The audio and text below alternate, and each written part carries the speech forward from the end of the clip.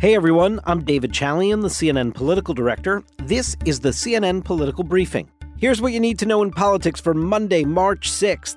This weekend gave us the sharpest preview to date of what this 2024 Republican nomination race could look like.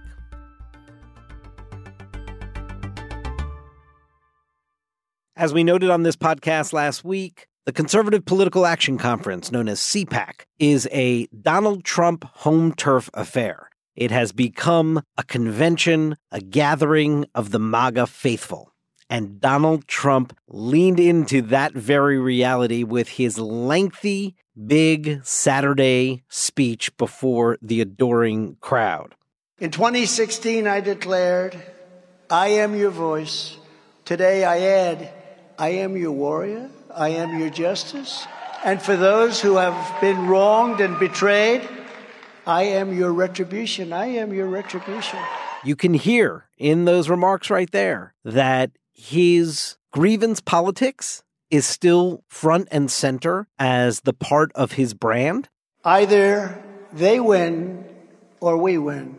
And if they win, we no longer have a country. And I promise you that. And it has proven to be a very central component to the appeal, where he taps into this notion of the forgotten, how he portrays it, that millions and millions of Americans have been forgotten by the elite establishment of both parties, and that he can serve as their voice, as their comeback to some vision of America from some previous time. That's the whole sort of make America great again. And we have seen over the course of the last 8 years where it has met with success and where this brand of politics has met with failure for Donald Trump.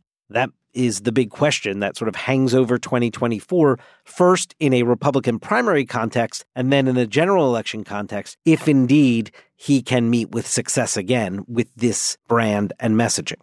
Certainly, Donald Trump showed no more allegiance to the truth than he did when he was in office or as a candidate for president prior to that. He delivered this nearly 2-hour speech, and CNN's Facts First reporter Daniel Dale said it was one of his most thoroughly dishonest speeches. You can go to CNN.com and read Daniel Dale's fact check, which is not at all to dismiss that very real appeal that Donald Trump has with tens of millions of Americans. It's just that he has the ability to do a nearly 2-hour speech and have unbelievable untruths, falsehoods, deliberate lies inserted into the text.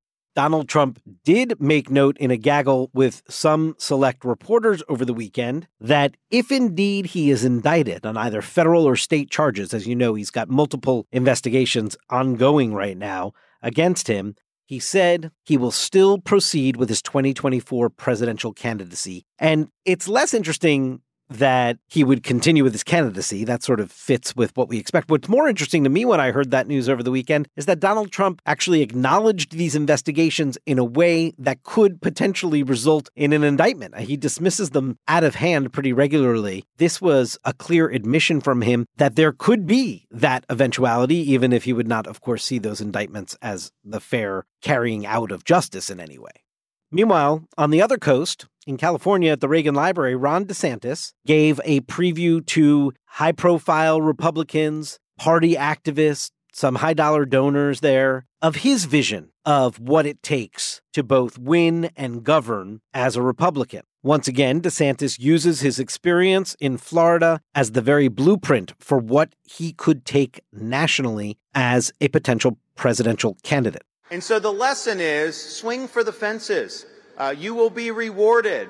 Don't worry about the polls. Don't worry about the daily news cycle. And for Pete's sake, don't worry about the media, what they say. Do what is right, and the voters will reward you. And just as Trump in his CPAC speech made some thinly veiled references to DeSantis without naming him, so too did Ron DeSantis do that in his Reagan Library address. He clearly was drawing a contrast with Trump here, even though he did not cite the former president's name. You didn't see our administration leaking like a sieve. You didn't see a lot of drama or palace intrigue. What you saw was surgical precision execution. day after day after day. And because we did that, we beat the left day after day after day. DeSantis will be front and center in the political news this week because he's got his legislative session opening tomorrow, Tuesday, in Florida. He's got a State of the State address. And at the end of the week, he's making his debut trip to the kickoff state in the nomination contest, Iowa, which will no doubt get a ton of attention. And Donald Trump, the other frontrunner in this race right now, is just 3 days behind him. He'll be in Iowa next Monday.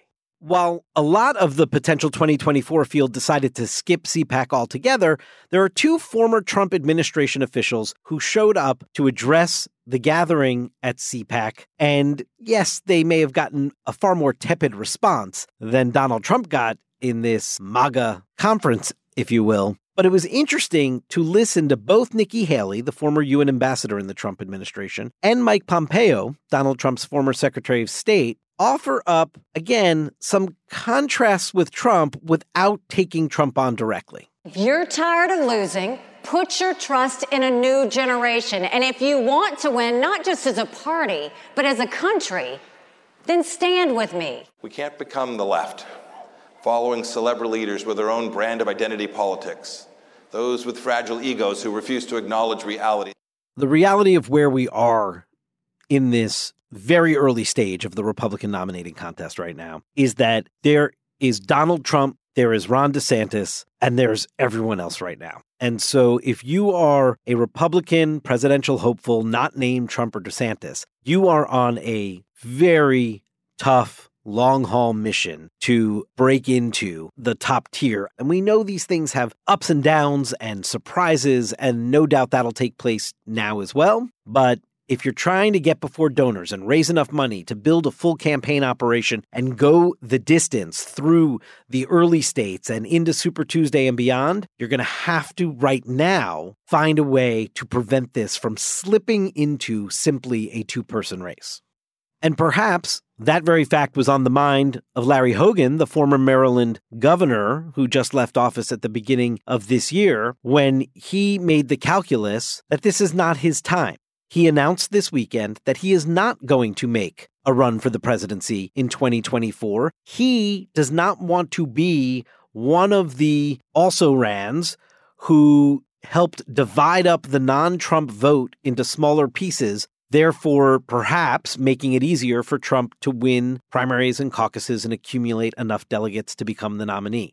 I didn't want to have a pile-up of a bunch of people fighting. Right now you have Trump and DeSantis at the top of the field, you're soaking up all the oxygen, getting all the attention, and then a whole lot of the rest of us in single digits. And the more of them you have, the less chance you have for somebody rising up.